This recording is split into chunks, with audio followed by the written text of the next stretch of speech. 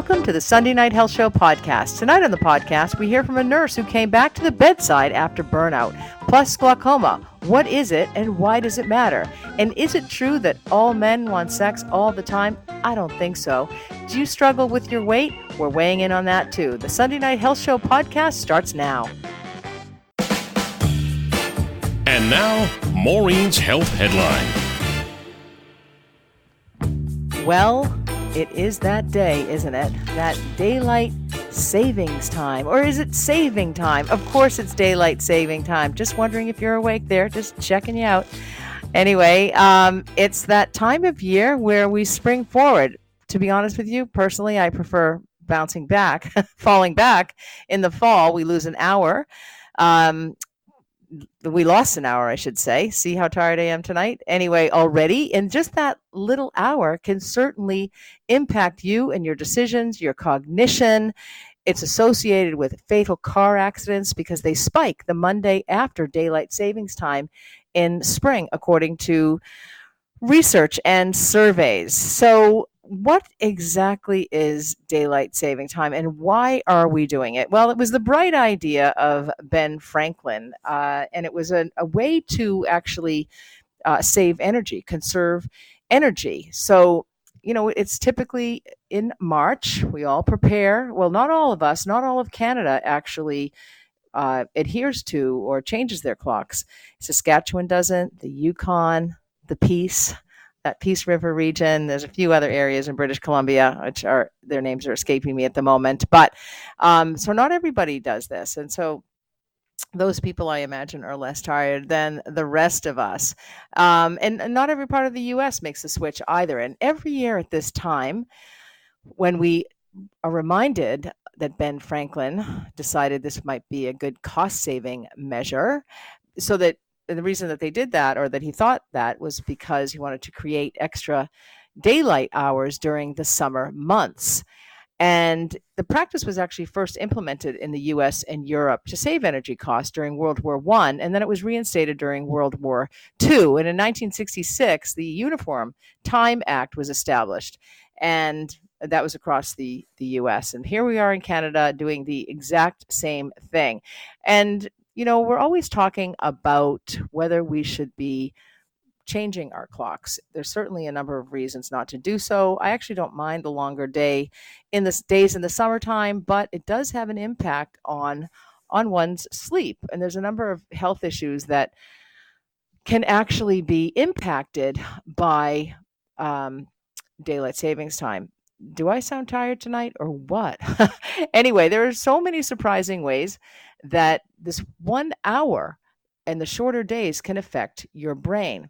And, you know, the jury's out. You know, you may not be able to, or I should say the horse is out of the barn already because we turned the clocks back last night. And so you didn't get that prep time. If you didn't know that you should have started going to bed like 15 minutes earlier, a few nights this past week to prep your body for that change in circadian, or that impact on your circadian rhythm. But there are certainly still some things that you can do this week, and I'm going to be reviewing those shortly. So we're just coming off of those shorter winter days. That means less light exposure, and that causes changes to your circadian rhythm. Our body, including all of our organs, is aligned to match the environment. It's actually a beautiful orchestra, and it's in symphony, in combination. Everything works together. So a disruption to that circadian rhythm can affect many functions in your body, and some things that might impact you. And this is just to give you a little insight into how you might be, or how you might behave during this time of year. But the shorter days can affect your brain in different ways. And you might have noticed this in the past. Over the winter, your changes in metabolism, less access to natural light.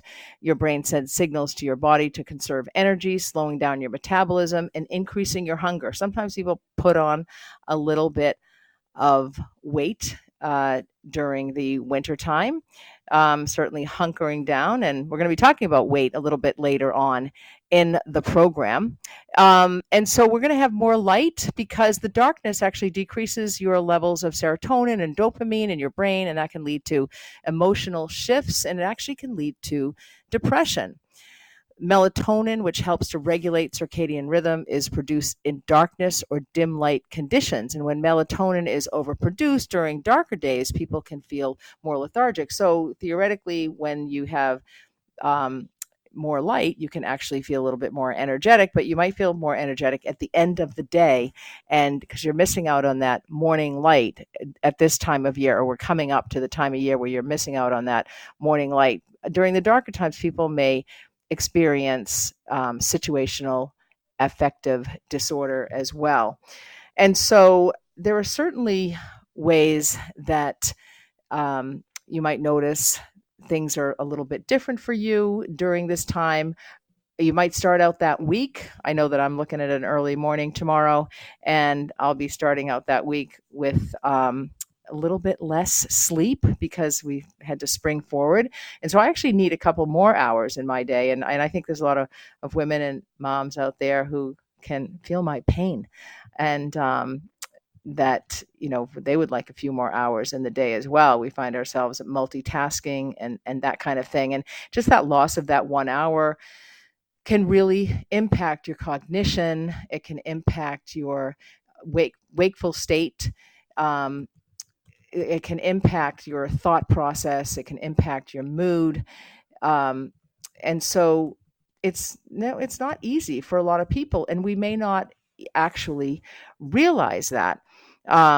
Especially sleep. Sleep is so important for people, and that spring forward, is also not just associated with decreased sleep or disturbed sleep or broken sleep, but it's also associated with an increased risk of heart attacks, strokes, and mood disturbances, which I mentioned earlier.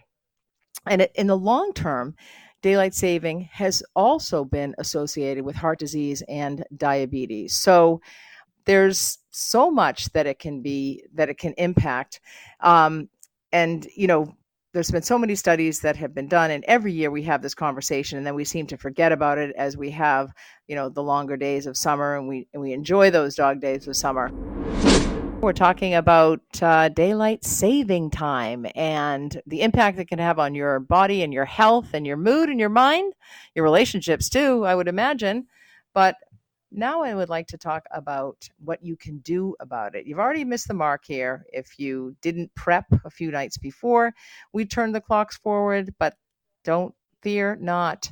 There's other things that you can do. It can take the body up to a week or more to adjust to this time change. And so until then, falling asleep and waking up later can be harder for you. But if you're getting 7 to 8 hours of sound sleep and go to bed a little early, a little earlier than you normally do, you might wake up feeling refreshed. And if you're not waking up feeling refreshed, that's actually a very good sign that maybe you should go and see a sleep doctor or have a sleep study done, because sleep is critical. So how do we cope with the daylight saving time? One way is to start going to bed earlier. And, who doesn't want to do this? Get into bed. I mean, I think it's a great thing. It's one of my favorite places in the entire world is bed. Always has been. I'm a great sleeper. I love sleep. But I do notice that it's a little bit different at this time of year, and I might be just a little bit more tired. You also just want to be consistent, with consistent routines. Try and get up and go to sleep at the same time each night. You also, enjoy these longer evenings that we're looking ahead to. That's, something that should be treasured. But, the sun, especially where I live, the sun is up, honestly, in our bedroom till about 11 o'clock at night, and some of those nights in June, with a southwest exposure. And so it's kind of hard to go to sleep. Even the blackout blinds don't work that well. But, it's also to be enjoyed. But you know what? You do tend to stay up a little bit later when the evenings are long and the weather is warm. It's also my favorite time of year. So now you know my favorite place and my favorite time of year. Exercise, exercise, exercise. I cannot stress this enough. Even if you walk 11 minutes a day, 30 minutes a day, 10,000 steps, whatever it is going to benefit you from a health perspective. And, if you're just starting to exercise, don't go out there and, hit all the machines or start hiking, heading up a mountain. What you want to do is to start slowly and, even start with walking and then, maybe add on the walking poles and then maybe start to lift a few weights. Very, very important, that exercise, and probably a good idea to do it earlier in the day than later on in the evening. And don't actually try to eat whatever you can and then think, oh, I'm just going to exercise it off. It just doesn't work that way. You really have to be mindful of what and when you eat and drink, and all year long. It doesn't matter. So exercise is not going to take those pounds off if you overeat, having that bread in the restaurant. We're back to restaurant eating, eating bread and the butter. And, in the wintertime, we have a tendency to crave those carbs. And in the summertime, it's a little bit less because of daylight saving and the warmer days. And, so very, very important to be very mindful of a healthy, clean, nutritious diet. Also, caffeine, alcohol. Be very mindful about how much you're consuming. In the summer, we have a tendency to increase that consumption publicly anyway. Privately, you might be drinking more in the wintertime all by yourself. That's not a good thing either. But, alcohol really has an impact on the brain, a negative impact on the brain. It can negatively impact sleep. It's a depressant. People can get addicted to it. It's a socially acceptable substance, but oftentimes way more people have issues with it than they realize. And I see a lot of people living the sober life these days on Instagram and on social media, and they show pictures of before and after, and like, what a difference that after they've stopped drinking for 2 or 3 months. A lot of people are probably coming off the dry January and the dry February as well. You might want to continue that habit throughout. There's a little bit of a trend going on about alcohol. So really be mindful of just how much alcohol you drink, and how do you feel? How do you feel when you're drinking and hungover the next day and you have to go to work or get up with the kids? It's not easy. Or having difficulty in relationships. Anyway, take a look at how much you consume. You also want to reduce that screen time. It's not great for your relationships, and it's not great for sleep. It can have an impact on your sleep. You don't want to be on your devices 2 to 3 hours before you go to bed. Certainly don't take them into the bedroom. There's other things to do in the bedroom. Don't take long naps during the day. Shutting your eyes midday is tempting, especially during this week, and especially if you're feeling sluggish. But avoiding naps is critical for adjusting to the time change, as long as daytime naps could make it harder for you to get a full night's sleep. As long daytime naps is what I mean, not as long as. But you know what? I do love a nap. And I have to say, I don't really know what time of year. I'm going to have to be a little bit more mindful myself. But when I take a nap, I actually get a better night's sleep that night. So I think that can happen for some people. But a lot of people say, I'm so tired, I don't want to take a nap because I won't fall asleep. But I always found for myself, and even for my children, same deal. They took a nap, they slept better at night. And so, you know what? Try it. I say you can try anything. If it doesn't work, it doesn't work. You can change your mind. But I like to try lots of different things. But if you do have to take a nap, the advice is to take a short nap, take it earlier in the day and no longer than 20 minutes. And don't forget about caffeine as well. Put down that coffee and the caffeinated beverages, I would say, 10 hours, 12 hours before you go to bed. But the recommendation is 4 to 6 hours before bedtime.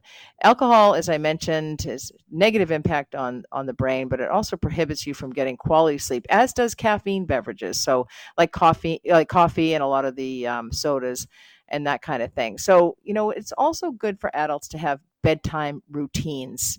They're just not for kids. They're for adults as well. You got to establish good sleep hygiene habits. Before bed, slow your body down. Raising your body's core temperature can make it harder to sleep. So avoid heavy workouts within a few hours of your bedtime.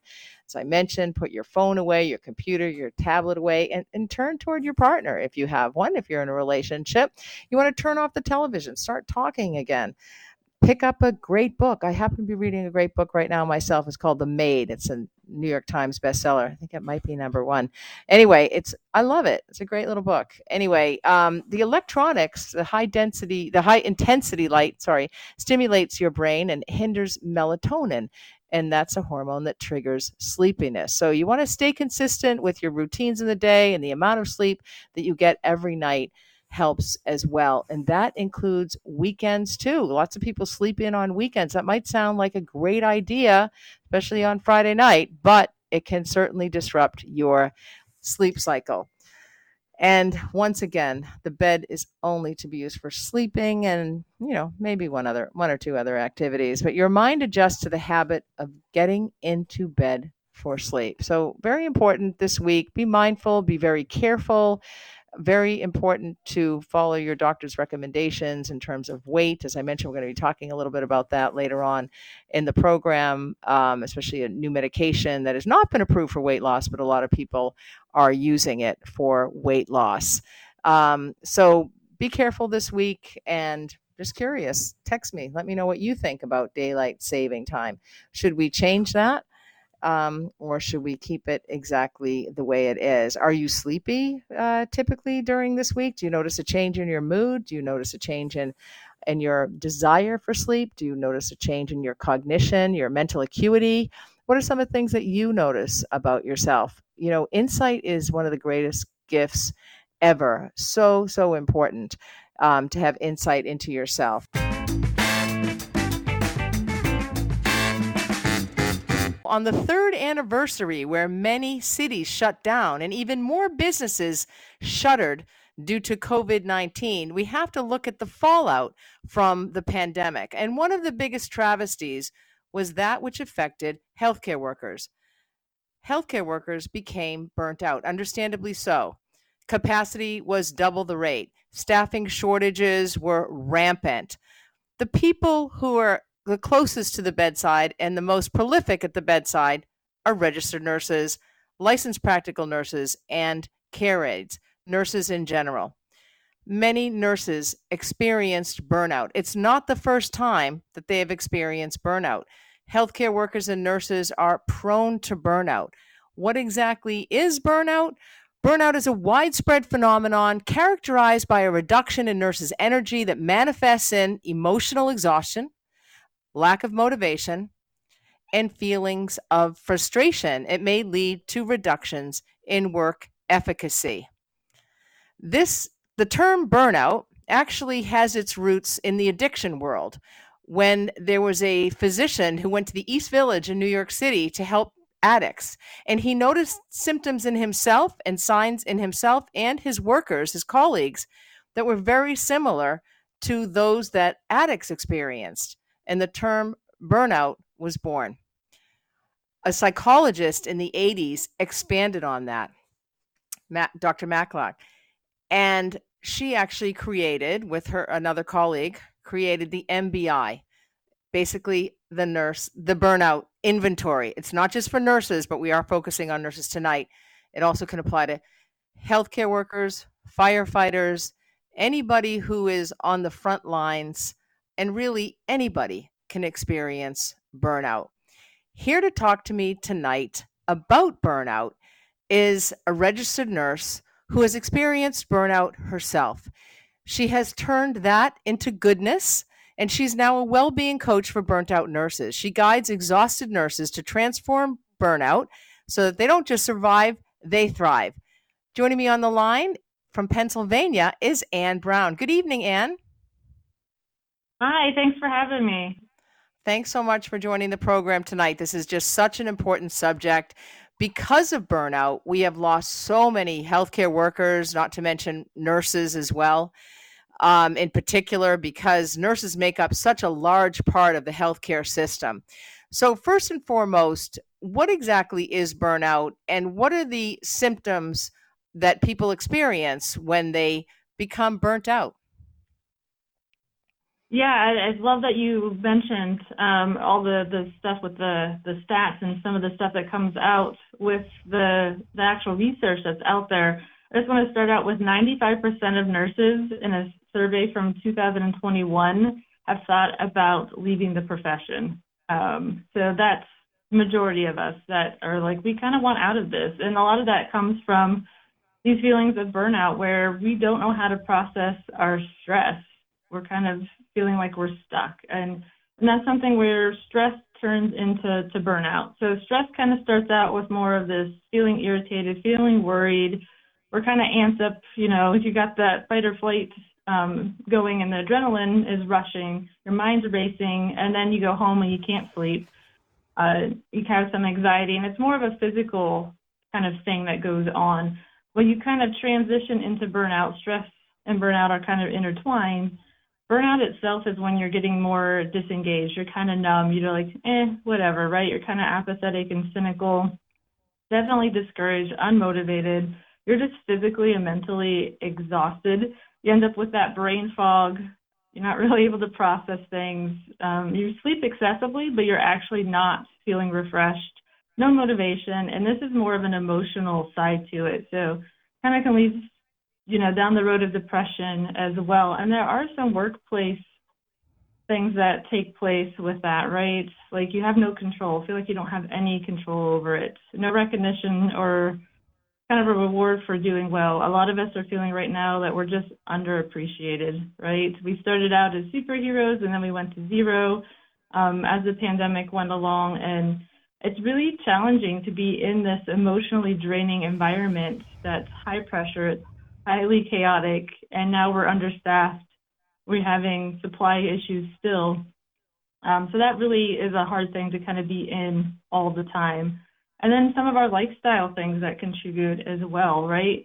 We are usually those high achiever go-getters. Some of us have those perfectionist tendencies, that type A personality, and we want to help people. We're in there to help people, but sometimes we lose sight of the fact that we have a really hard time helping others if we're not helping ourselves in that process. So kind of leads us to that point of burnout where we're completely exhausted, we're detached, and a lot of us are just broken at this point. The healthcare system has broken our spirit.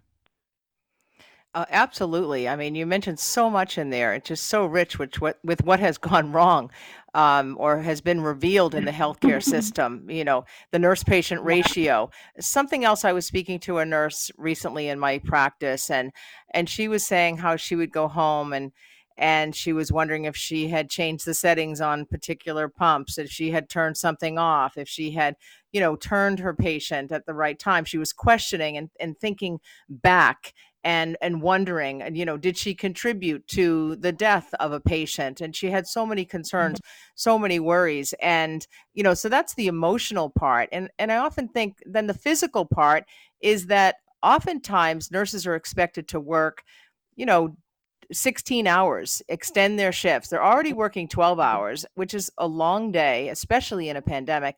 And then because nobody came in to relieve them, they're expected to work another 4 hours or 5 hours, or there's forced overtime. And it's physically exhausting.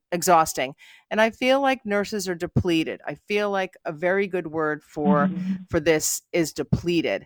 And what are some of the actual feelings, besides that fatigue and dreading going to work? What are some of the other things that nurses might feel? Yeah, a lot of it comes down to like you mentioned dread is a good word to it. Just like, do I have to go in and do this again? And it's all that constant negative that we're kind of swimming into, right? Like one person does one thing, we react out of habit. We've got the bells all going off. So it's a lot of that fatigue that comes from that as well. So you're feeling like you're, in this constant go, go, go, like, survival mode and trying to juggle all these things. We're at ratios right now of 1 to 7 on my med surg floor. And I'm like, okay, I'm responsible for 8 people right now. Myself and my 7 patients. plus, whatever's going on in my home life. It's a lot to kind of keep all that balance. So those feelings it certainly is. You make such a great point, because women are often doing the lion's share of the childcare right. and the housework at home, and they actually can't work remotely. That was something that nurses are unable to do during the pandemic. Right. But does it affect appetite and sleep, for example? Right. Yeah. I was kind of leading into we feel like we don't have control over anything. Right. We don't have time to take our lunch breaks. We don't have time to actually get those meals in. So a lot of our meals are happening on the way home, and then we're binge eating. So we're craving those carb foods because we've got the cortisol levels, everything's pumping through our body. Lack of sleep, stress itself, you kind of got that go mode and you can't get out of it, and you can't slow down, you can't turn off your brain. And then if you slip into kind of that burnout side, you actually are sleeping, but you're still kind of racing through everything in your mind. My guest is Ann Brown. She's a well-being coach. She helps nurses prevent and treat burnout. Ann, thanks so much for staying on the line. And this is something you yourself experienced, and you turned that negative experience into something good. And now you coach other nurses and help them to prevent burnout and to actually treat it. Tell me a little bit about your story. What happened to you? Yeah, surprisingly, I did well during the pandemic because my burnout happened. 2018 is when I hit my rock bottom day, or I call it my pay attention day. I'd had stressful events going on at work and at home. We had a crazy winter day where I was working, and if you can imagine looking out the window, 7 floors up, and you can't see anything but white, wall of white. Snow stresses me out. I was at work having a stressful day with admissions and things happening. I was hangry. I didn't get my lunch break. There was a lot of things happening all at once. And then a couple weeks later, had more stressful events going on, physical things that were coming up, having the fact where I was drinking and tripled the amount of water I was drinking in a day. So I had a day where, it started out like many of the other days, challenging patient assignments. And I always ask myself, why did I become a nurse again? Why am I doing this? But that was the first of many of these days of feeling really dizzy and lightheaded. And, I'm a nurse. It's just this work-related stress. I'll survive. I'll get through it. Well, that day, I didn't get through it. I got about an hour and a half into my shift. I was so dizzy, I could not get out of the chair. Holding on to our med carts in the rooms. I'm like, this is not going to work for the next 10 hours. So I ended up leaving that day. My vitals were off. My heart rate was high. My blood pressure was high. I was drenched in sweat. It was all those physical things coming out. And as you said, it's the profession, right? We put the needs of everyone else first. And that's when I hit that burnout. I didn't recognize it as burnout until about 6 months ago, though. I'm pushing through everything, juggling everything in my life, all those responsibilities. I was overcommitting to things and got to the point where I just pushed myself to exhaustion. So I had all these physical symptoms, I had emotional symptoms, and it eventually kind of consumed me with everything. So ended up that a whole process of a whole bunch of tests and seeing a whole lot of doctors and, God putting the right people in my path. I was diagnosed with an autoimmune disorder, diagnosed with a dysautonomia, which is the dizziness part of it, and some other health issues. But for me, that was the thing. All this stress and burnout that I did not process and I had no skills on how to process it turned into a physical health issue. My body, it started breaking down essentially because I didn't ever relax. I didn't take that time to process what was going on. I say all the time, nursing and healthcare, we have PTSD, we see traumas, we have grief, and we put on our professional mask and move on to the next patient. Because that's what our profession does. That's the culture norm right now. And that's where I'm at with this. I really want to get it out there that, at least one nurse at a time, yes, that's the way we've kind of dealt with this. It's a survival pattern in nursing, but it's killing us all very slowly. And this is a pandemic. The numbers of people leaving the profession, those that are having health issues, survey my floor, I'd say a third of us have an autoimmune disorder of some sort, most likely because of stress. Wow. That's incredible. Now, was it a long period of time leading up to your day of reckoning, your day of awakening, that you were dealing with stressors, or was it a lot in a very short amount of time? Both. I always said it's been acute on chronic stress. When I, hindsight, of course, look back, I've never dealt with stress very well. Through my childhood into high school, into college, I put a lot of pressures on myself and those perfectionist tendencies, people-pleasing tendencies, and then get into nursing. And I cried every day for 6 months when I first started. Every day I'd leave and I'd cry. It was so much stress and pressure on myself. My whole nursing career has been nothing but a lot of it self-induced stress, and then of course the profession. But it was probably a good 3 months prior where it literally was one stress after another. Some like super intense things that had happened at work mostly, and that whole environment kind of was just a trigger for me. I've experienced nurse burnout myself, or maybe life burnout, because it's not, Um, it's everything that's going on in your life, and as you say, we tend to be giving, nurturing people, and we can handle it, right. we can take care of it, we can take care of everything Mhm. for everybody. I often call myself Type E, everything to everyone, Oh, I like that. I want versus to steal that. I like that. yeah, you can have it. Versus type A. But, there's all sorts of different types that we have, and certain stressors come our way, or I can't even say that certain stressors came my way, although there was toxicity in the workplace.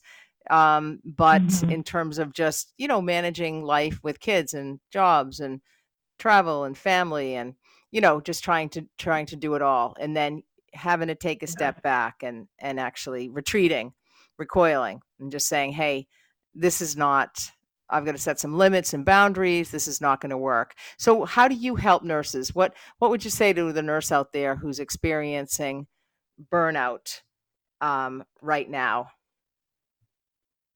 Yeah, the kind of the biggest thing is you don't have to stay where you're at. For a really long time, I thought I was stuck in kind of that survival mode, and I couldn't get off the hamster wheel, if you will. And that might be kind of similar to what you experienced. Like, I just got to keep my head above water and keep going, and it'll all work itself out. You don't have to stay stuck in that mode. You have a choice. And that was something that was the aha moment for me. Either I kind of stay where I'm at, keep muscling through things with my health having an issue, or I make a choice and figure out how I make my life better. So that was kind of the first thing. And then the next part of that is kind of assessing what's going on. We're all great at assessing as a nurse, right? We First thing we learn is a head to toe assessment. Do a head to toe assessment of your life, right? What's going well? We always want to start out with the positive. What is going well in my life? And then we want to look at what's not going well. And then we have to look at kind of exploring what the next steps are. And that's like, what do I want instead? What could this be? And what can I do to get myself there? So awareness, and once you get that awareness, then you can actually act on all that and actually pivot your life and figure out what that next step is moving forward for you. A lot of it is the self-care practices. I, in my program, talk about self-care, which is more the physical, and then the soul care, which is more your spiritual, emotional well-being as well. Absolutely. And then again, I do love questionnaires, because I think sometimes if we assess ourselves, we can have a bias. Oh, it's not that bad. But if you fill out a questionnaire like the Maslach burnout inventory, which Mm-hmm. ask questions about your emotional health and your feeling responses, and your relates to depersonalization, and measuring feelings of competence, it can be helpful as well. And it's always wonderful to have you. How can people get in touch with you? Yeah, you can find me on LinkedIn, and all my links are there. If you want to reach out to me at heal thyself coaching 44 at gmail.com. I do have a very similar burnout quiz. If you want to know where you are on the road to burnout, hop on LinkedIn, and the quiz is on there for you guys to take and kind of see where you are, gauge where you are and where you need to potentially make that first step. Joining me on the line is ahead of World Glaucoma Week is Doug Purdy. Doug Purdy has experienced glaucoma himself, and he is ready and willing to share his story. Good evening, Doug. Good evening, Maureen. Thank you so much for joining. Yeah, lovely to have you on the program. So you have experienced glaucoma yourself, and we'll get to your story shortly. But for the listeners, can you please tell them what exactly glaucoma is? I don't think a lot of people know or understand it. Well, glaucoma is eye pressure, so that it creates a pressure on the eye that one feels, and it is uncomfortable to painful. Now, there's not one kind of glaucoma. There are 5 different kinds of glaucoma. Open angle closure glaucoma, normal tension glaucoma. There's also glaucoma in children and pigmentary glaucoma. So there's a variety of different kinds of glaucoma. My particular glaucoma is open angle glaucoma. And that came as a byproduct of also having both dry and wet macular degeneration. So I had yes. So, and it's also known as the silent thief because it isn't readily recognizable depending on the kind of glaucoma that you have. And it, if it gets too far advanced without you recognizing the symptoms, then a lot of people will find that it's so far progressed that their vision can either only partially be saved or not saved at all. So that's one of the difficult things about glaucoma is its identity for specialists, optometrists, and ophthalmologists to identify. And that's why it's so important for people to get regular eye examinations, because it is during these examinations that it can be picked up early enough depending on the type of glaucoma that you have. Mm-hmm. And prevention is key. You mentioned that, and especially with one's sight. We want to preserve our sight. And you mentioned that it's difficult because a lot of healthcare providers don't understand the symptoms or some of the signs of glaucoma. What are some of those early signs of glaucoma? Well, the early signs of glaucoma in my particular case was the eye pressure. And it also, you feel as if your eyeballs are almost bursting from your head simply because of the pressure. So that in a extreme form, of course, it's very painful. And it ought to have gotten your attention well before that, before one, if you were that far along, then you'd want to have gotten to a specialist far before then to be able to get an assessment as to what your problem was, and assuming it would have been glaucoma. It might be. And in your case, right, yeah. But in your case, did you have symptoms before that eye pain, and did that eye pain, that eyeball pain, come on suddenly? It came on. Well, that's the interesting part about glaucoma. It came on gradually, and fortunately, in my particular case, I was getting eye injections for my wet macular degeneration, and had to get these injections monthly. And I had known that I had dry macular degeneration, which then progressed to wet macular degeneration, but I didn't know about the glaucoma until the regular examinations in preparation for my eye injections, where they do take my eye pressure, that the glaucoma was detected. So if you don't have those other eye conditions, that's when it can be particularly tricky and dangerous. And that's why one should regularly go to the optometrist or the ophthalmologist, if you have one, to do regular checkups, at least annually. And the older you get, because glaucoma is often age-related, so that you can have it detected at the earliest place possible. Mm-hmm. And at what age do people typically get diagnosed with glaucoma?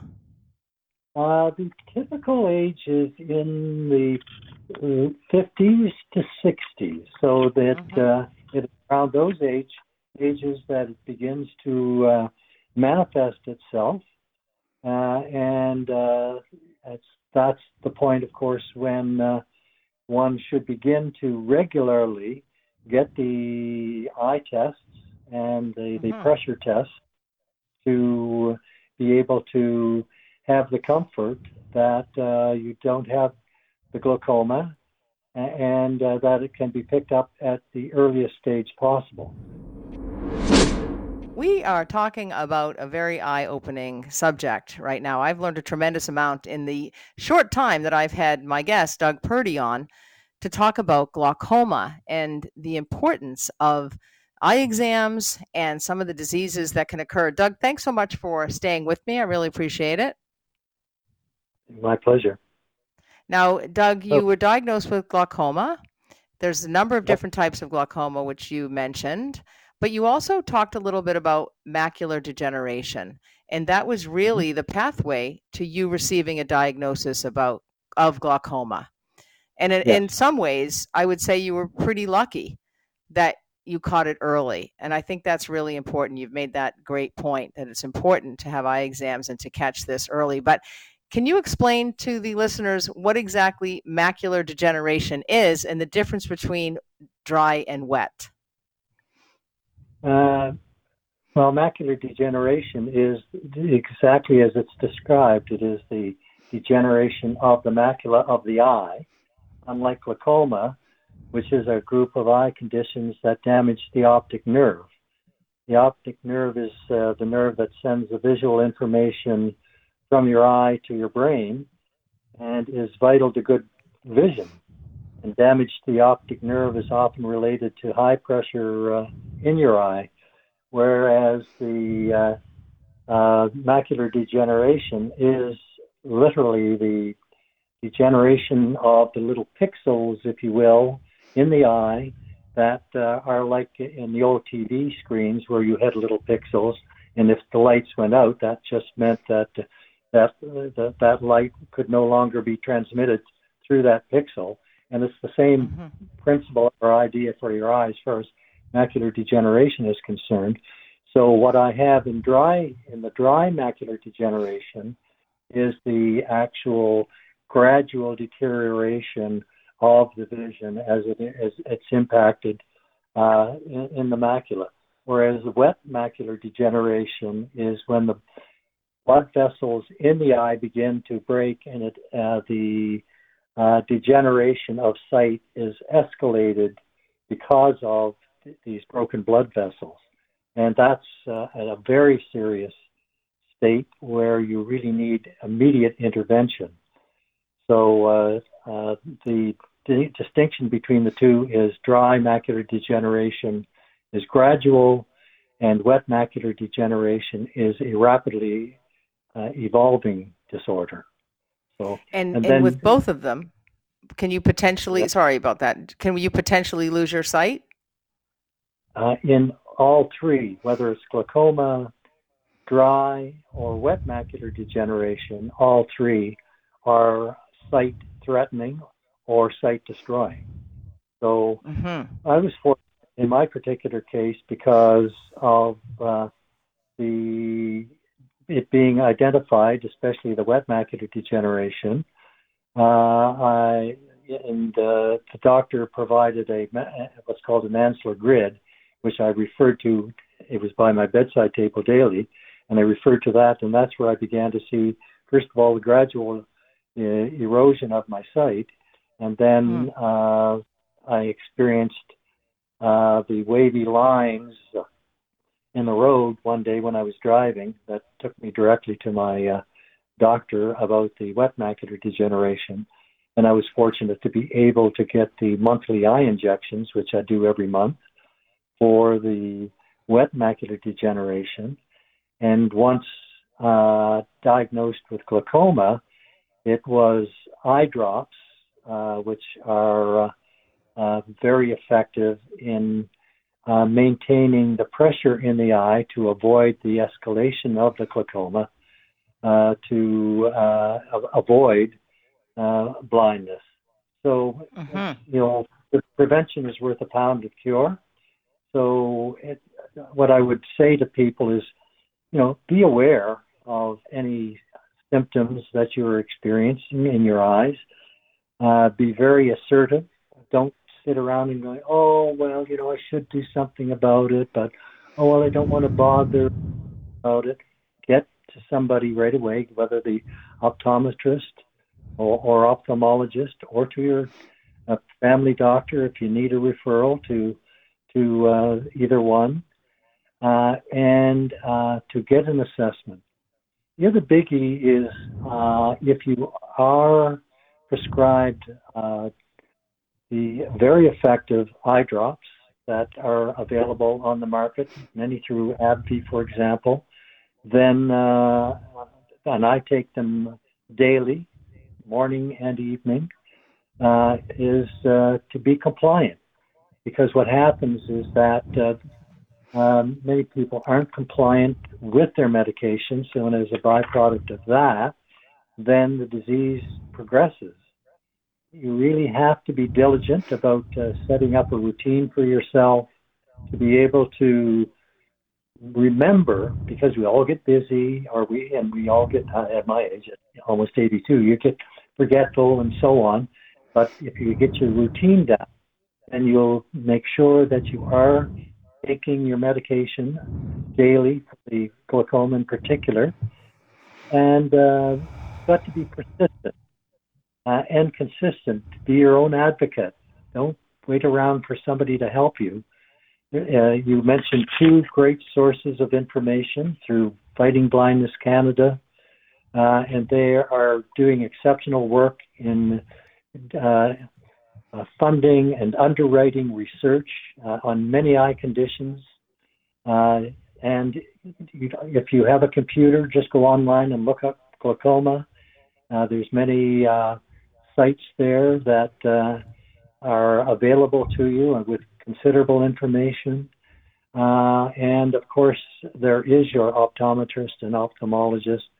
And don't be afraid to ask them as many questions as you may have about your condition, because it's absolutely essential that you keep yourself well informed about yourself, because it is your health, your future.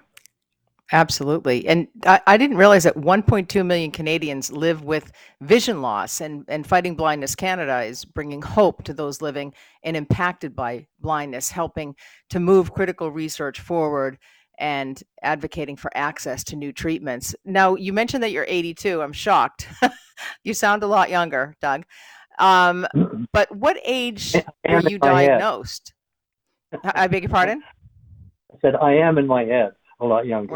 We're all younger in our heads. And you're younger in your vision as well. So, but how old were you when you were diagnosed? How long have you been living with this? For the dry macular degeneration in my 60s, early 60s. In the wet macular degeneration, about 2009, 2010, and in the glaucoma, 2011. So I've been managing this and have blessed with the availability of excellent drugs that for the wet macular degeneration, and the excellent drugs in the form of eye drops to manage the glaucoma. And going back to Fighting Blindness Canada, I am a monthly donor to Fighting Blindness Canada for all of the fabulous research that they do, and I'm very honored to be part of their, let's say, I'm one of the little of many helpers in donating to them to make sure that the ongoing research occurs to catch as many people as possible who are suffering loss of sight and who may be prevented from loss of sight. And you're doing such an amazing job. And Fighting Blindness Canada, or fightingblindness.ca, has so much information on eye diseases, new treatments, and clinical trials. So people may want to enter clinical trials. There's genetic testing around it. There's information if you've been newly diagnosed, and a number of other resources you can get involved with this organization. It's fantastic.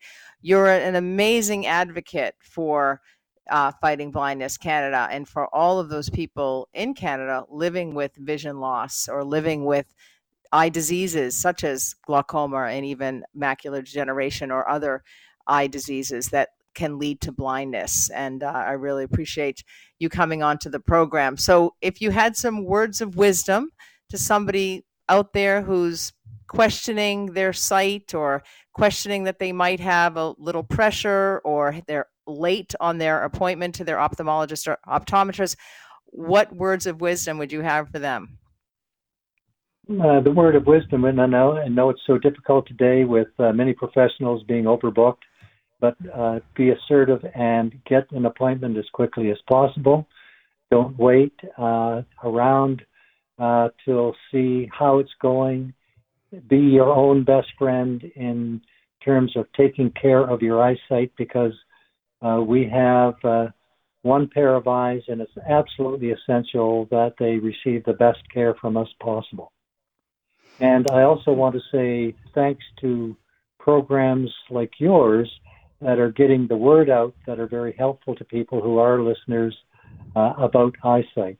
So thank you for your side. Well, you're very well. That's very generous and very kind of you to say. It's been a bit of an education segment for me, I have to say. I really appreciate learning a little bit more about glaucoma and macular degeneration, as well as about the fabulous resources that are available for people out there from Fighting Blindness Canada. The website is fightingblindnesscanada.ca, and then the Glaucoma in Perspective, or the GIP app. And so you can check that out on Apple, at the Apple Store. Anyway, Doug Purdy, thank you so much for sharing your story. Really appreciate it. Thanks, Maureen. Take care. It's time for the Bedroom Bulletin. Last week, we touched a little bit upon low sexual desire in men, but I want to dive a little deeper into it and review some of the causes around low sexual desire. You know, it is natural to sometimes lose interest in sex. We always think that, or the conventional wisdom is that all men want sex all the time, but that's not necessarily true. You know, as I mentioned, it's natural to lose interest in sex for men and for women, but long-term low libido may have an underlying cause. And, you know, it can stem from things like low testosterone. Your testosterone levels, guys, is the highest in your teens, and then it starts to reduce. And, you know, so you want to actually make sure that your testosterone levels are within normal range. Certain things can impact testosterone levels, so you definitely want to have that checked, especially starting at around age 40, 45. Something else that may have an impact on libido for men is lack of sleep. And, you know, a lot of people have sleep problems in this country, and lack of sleep leads to low sexual desire. It can impact relationships. And so it's definitely something that you want to address. And depression is something else. You know, I heard these two guys talking the other day, and I kind of came upon them and I interrupted them. Not really interrupted them. I didn't do it on purpose or anything, but they said, you know, we were just sharing our feelings, Maureen. I was like, that is awesome. Because rarely do you hear, I actually think they were joking with me, but anyway, I loved it nonetheless. I can dream, can't I? But you know what? Just the idea of guys sharing their feelings with each other is just so wonderful. Honestly, it's amazing. And so I'm not laughing at it, but I'm just like, you know, that is the world in which we need to live. Because I think when you share your stories and when you express your feelings and you're upset about something and you can resolve it or talk to the person about the issue instead of keeping it inside, letting it fester, or maybe medicating it with drugs or alcohol, we get into a lot of trouble. And then that can lead to low sexual desire, maybe even divorce as well. Stress can also impact one's sexual desire as well. And, we all have stress, but we have to learn how to manage our stress in life. And it's, you make a choice. Am I going to let this bother me? Am I going to be right? Or am I going to be happy? How much stress do you have? Can you actually lower the amount of stress that you have in your life? Can you take a few things off your plate? Do you overbook? Are you somebody that overschedules? Do you have so much on your plate that you just can't manage? And then life happens, something that was unplanned happens. Or are you a perfectionist? Everything has to go a certain way and you have a plan in life and then that doesn't work out. So we really have to look at how we're managing stress in this country. And, we really have to bring that conversation forward because it is a very important one, because people can behave very differently when they're stressed. And, you may not have done something if you weren't stressed. You may not have acted in a certain way or not that it's an excuse. I don't mean to say that, but it's a very good idea to manage those stress levels. The other thing I touched upon already a little bit is the substance use. Lots of self-medication in this country, let me tell you. Because it's socially acceptable, number one. People feel if they have low self-esteem, which can also impact a person's sexual desire. But if you have low self-esteem, sometimes using substances might make you feel better about yourself. You might be more relaxed, you feel like, you have less social anxiety. You can talk to that person at the party, or you can, get on the golf course and, you might, a couple of beers and you might be relaxed and hole in one, baby. Anyway, things just might, you feel like it might be better for you, or your life goes a little bit better, but then your life tanks, actually. If you continue to drink, or if you drink daily or nightly, as one of my patients said, if you're a daily drinker, or you're consuming more and more as time goes on. And of course, as time goes on, it affects your brain, it affects your your mobility, it can impact falls and fractures. So how did we get away from low sex drive? Anyway, getting back to that, if changes in your sex drive are a concern for you, you might want to speak to your physician, because they can offer more guidance, or at least provide you with a referral to a sex therapist, somebody who understands sexual function and sexual dysfunction. There are lots of people in this country that are in this particular type of practice. I happen to be in the practice myself. There's no end to people who have issues with this. There's no shame in it. It seems like most patients will ask me, have you ever seen anybody with this issue before? It's like, yes, every single patient I've seen today. Because low libido is, and what it actually is, it's a decreased interest in sexual activity. And low libido is very, very common. Close to 40% of women experience it at some point in their lives, and about 20% of men. And as I said, it's common to lose interest from time to time, but there are potential causes of low libido. As I mentioned, the testosterone, we know testosterone is responsible for building muscles and bone mass. It stimulates sperm production, but keep in mind, your testosterone levels factor into your sex drive. And so you are considered a man with low testosterone if your level falls below 300 nanograms per deciliter, so 300 NGs per DL. And that's according to guidelines from the American Urological Association. Urologists deal with sexual dysfunction issues as well. So there's lots of physicians, lots of nurses, lots of sex therapists out there who deal with these, who dare to tread into these waters and deal with this. But you know what? It's like shampoo, honestly. It's just like any other function in your body. It's like your heart, it's like your bladder, it's like your kidneys, it's your sexual function. And, things can go wrong with sexual function. So when your testosterone levels decrease, your desire for sex can also decrease. So you might want to talk to your doctor about that. Medications. Certain medications can lower testosterone levels, and that can lead to low libido. So those ACE inhibitors that you might be taking, or beta blockers, they may prevent ejaculation and prevent erections as well. And so those are blood pressure medications. By the way, so many people are on antihypertensive or blood pressure medications, and for some people it's genetic, but for a lot of people, I actually met this other guy the other day, and he, at this particular event that I was attending, but he was telling me that he was quite obese, and he was saying he had gone on a particular medication to lose weight. He had found out that his cholesterol was high and that his blood sugar was high, and he, his weight was obviously quite high, and so had just been started on antihypertensive medication, and he was quite concerned for his health, and so he wanted to do something, and he needed this particular medication, which I'm going to talk about shortly, to actually help him to lose weight, even though that medication is not approved in Canada to lose weight. But some other medications can lower testosterone levels as well: chemotherapy, radiation, hormones to treat prostate cancer, corticosteroids, opioid pain relievers like morphine or oxycodone, OxyContin, Percocet, cimetidine, which is typically used for gastroesophageal reflux disease or GERD.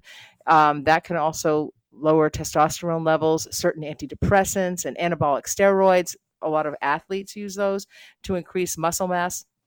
So once again, if you're experiencing the effects of low testosterone and it's related to any of these things, speak to your doctor. It's a good idea. I found this very interesting, restless leg syndrome, and that's the uncontrollable urge to move your legs. And according to research, men with restless leg syndrome are at higher risk for developing erectile dysfunction, which can also lead to low sexual desire. So they're at higher risk for developing ED than those without restless leg syndrome.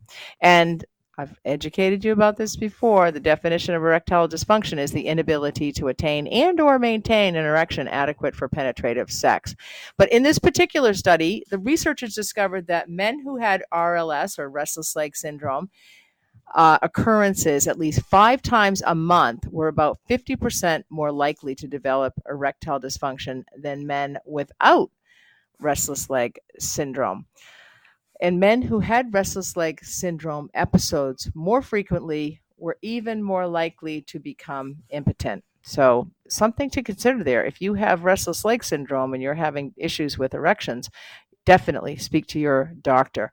Depression changes all aspects of a person's life. And, people with depression experience a reduced or a complete lack of interest in activities that they once found pleasurable. And that can be anything from golf to boating to skiing to hiking to eating. And it also can include sex. And low libido, unfortunately, is also a side effect of the treatment for depression, which is antidepressants. So those SNRIs, and the SSRIs, the Prozacs, the Zolofts, they can actually lead to low sexual desire as well. So there is one, Wellbutrin hasn't been shown to reduce the libido. So talk to your doctor about that.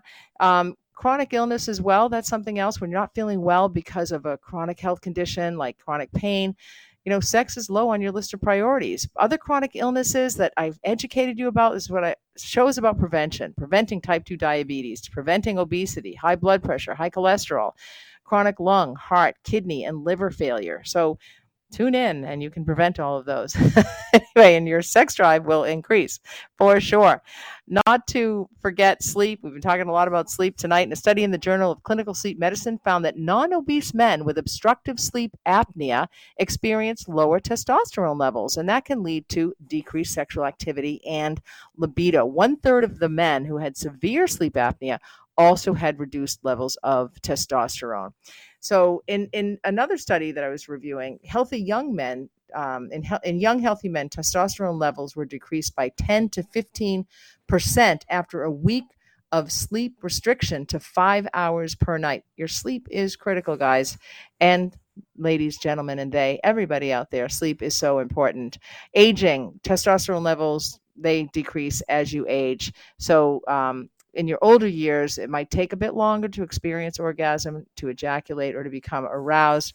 Your erections may not be as hard, and it may take a little bit longer for your penis to become erect, but there are medications that can help that as well. We talked a little bit about stress. and managing your stress, low self-esteem, how you feel about yourself, you're good. You're just as good as anybody else. Nobody's better, nobody's worse than you are. But low self-esteem, low confidence, and poor body image can certainly take a toll on your emotional health and well-being. And then the exercise, too much or too little, you got to have the right amount. And then, of course, as I mentioned, alcohol as well. I wanted to talk to you about a medication that was approved by Health Canada in 2018 for adults with type 2 diabetes to help them manage their blood sugar levels. But I do want to mention that the medication has not been approved for weight loss in Canada or anywhere else in the world for that matter. But guess what? I hear that they are prescribing it. Doctors are prescribing it like candy. It's called Ozempic. It's semaglutide. It's sold under the brand names Ozempic, Wegovy, and Rybelsus. It's an anti-diabetic medication used for the treatment of type 2 diabetes and as an anti-obesity medication for long-term weight management. But again, not approved for that. It acts as a GLP-1 receptor agonist that selectively binds to and activates the GLP-1 receptor, the target for native GLP-1. It lowers fasting and postprandial or after dinner blood sugar, after meal blood sugar, by stimulating insulin secretion in a glucose-dependent way. And it mimics a hormone called glucagon-like peptide 1 or GLP-1, which plays a role in digestion and your appetite regulation. So it basically, simply put, it causes you to feel full so that you will consume fewer calories. Of course, this is not without side effects. And one of the most ridiculous side effects that I think I saw on Instagram, of course, people were complaining because they were saying that their faces were caving in. But you know what? If you lose a significant amount of weight, and some people can lose 10 to 15% of their body weight, and that's a lot if you weigh 130 pounds, and that's who it's being prescribed for. I've seen thin people have this prescribed and obese people as well. I've seen it work also on people who it actually needed to work on. So, but as soon as you stop taking it, you start gaining the weight back again, unless you have become accustomed to this new way of eating, and you can adhere to that and be disciplined about it as well. So there are other side effects. The other thing was on Instagram where I saw those people's faces caving in, but you're going to lose weight, you're going to lose it in your face as well. But it was just an excuse for people to get fillers and Botox and beef themselves up that way. Take it off one place, put it on another. There was actually one of the Hollywood actresses was saying, Monica from Friends. I can't think of her name in real life. Anyway, Courtney Cox. That's it. There it comes. Okay. It must be that daylight saving time having an effect on my brain. Courtney Cox was saying she'd made a huge mistake in terms of getting all of these fillers over the years. I mean, she was beautiful. Who would want to look like her? But she said she started sort of getting addicted to it, and she lost perspective on how she looked, and she actually had a lot of it removed. But getting back to some of the other side effects of Ozempic, you can get gas or flatulence, as we like to say in the medical world.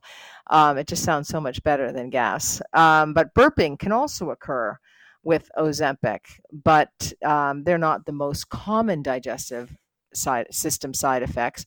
Some of the more common ones include constipation, which is brutal, diarrhea, which is worse, nausea, which is horrible, and vomiting. So certainly going to lose weight with some of those symptoms. But you can also have acid reflux or indigestion, an upset stomach. It seems to have a lot of negative impact on the gastrointestinal tract. But, for some people, this does seem to be working. And, for people who are obese, people who have high BMIs in the 30s, and people who have tried repeatedly, they've tried a variety of different diets and trends. I see a new trend now, which is, there's all sorts of fad diets out there and different suggestions, the grapefruit diet and the vegetable soup diet and, all sorts, the stand on your head diet, whatever.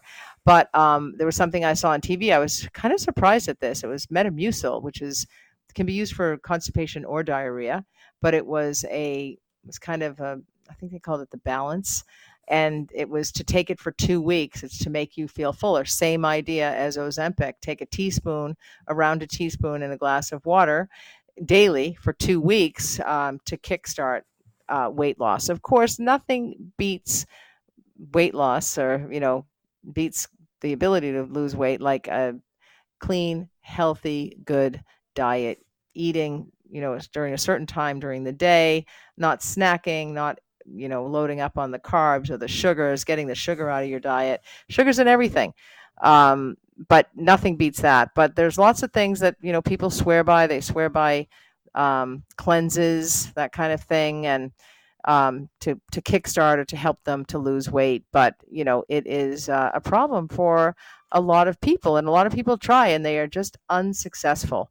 And they've tried repeatedly. And in that case, especially when they're at risk for diabetes type 2 and hypertension and cardiovascular disease, when they're at risk for all of those illnesses and oftentimes chronic illnesses, and then can also be associated with mobility issues and falls and fractures and, your living situation. And, so it can have a tremendous domino effect. Ozempic might be something that you would want to speak to your doctor about, but go into it eyes wide open, ask all of your questions, understand the negative impact, the side effects that it could have, the dangers.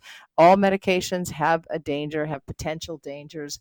And so you just want to make sure that you are fully aware of, the issues that Ozempic can cause for you, but it also can potentially change your life, because losing weight isn't oftentimes for a lot of people, it's not just about diet. It's a psychological, it's emotional, it's mental, it's genetic. So some people need surgery or procedures. Thanks for listening to the Sunday Night Health Show podcast.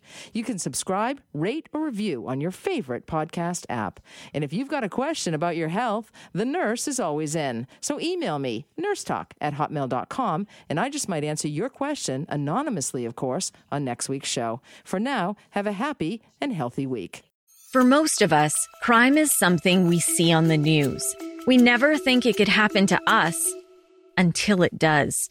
Loved ones are gone, and for the survivors, the scars will never heal. I'm Nancy Hixt, a senior crime reporter for Global News. And on this season of Crime Beat, I'll take you inside some of the most serious crime stories I've covered. Season 6 of Crime Beat is available now on Spotify, Apple Podcasts, Amazon Music, and all podcast platforms.